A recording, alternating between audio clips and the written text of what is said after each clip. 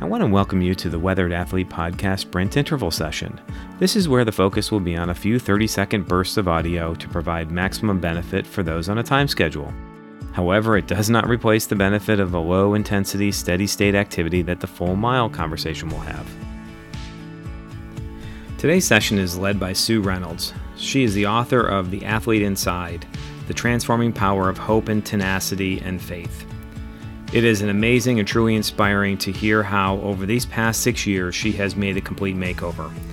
For anyone looking for a blueprint on how to take that first step towards a goal that you may seem impossible, I encourage you to use this brief insight into why Sue Reynolds' story is so much more than a triathlon journey. I hope you enjoy. Yeah, I started when I was 60, and I was totally an inactive person, and I was obese. I weighed 335 pounds, and just in a nutshell, I've lost 200 pounds. Took me about 3 years to do that, and one of the things my son's really good at is he's taught me a lot. He said, "Mom, every time you come up with a, yeah, but I don't know what to wear," or "yeah, but I'm so slow, I'll inconvenience people."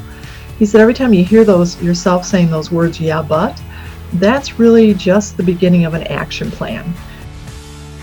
Walking to begin with, and then running, and then got into triathlon and ended up loving it, and competed at national championships, and then qualified for the United States team, and competed in my age group at the World Triathlon Championship, and finished 6th in the world and 1st American. So it's been just a crazy, crazy journey. My favorite mantra then is clock in, do your best, clock out. You know, you don't have to have motivation. You just have to have discipline.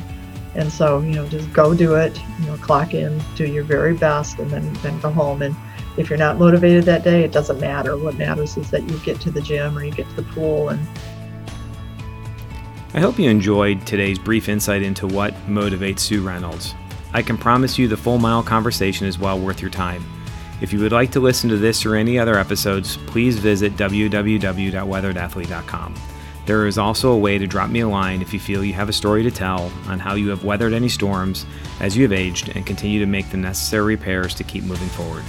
As always, my miles are for the journey. Pete Barusik.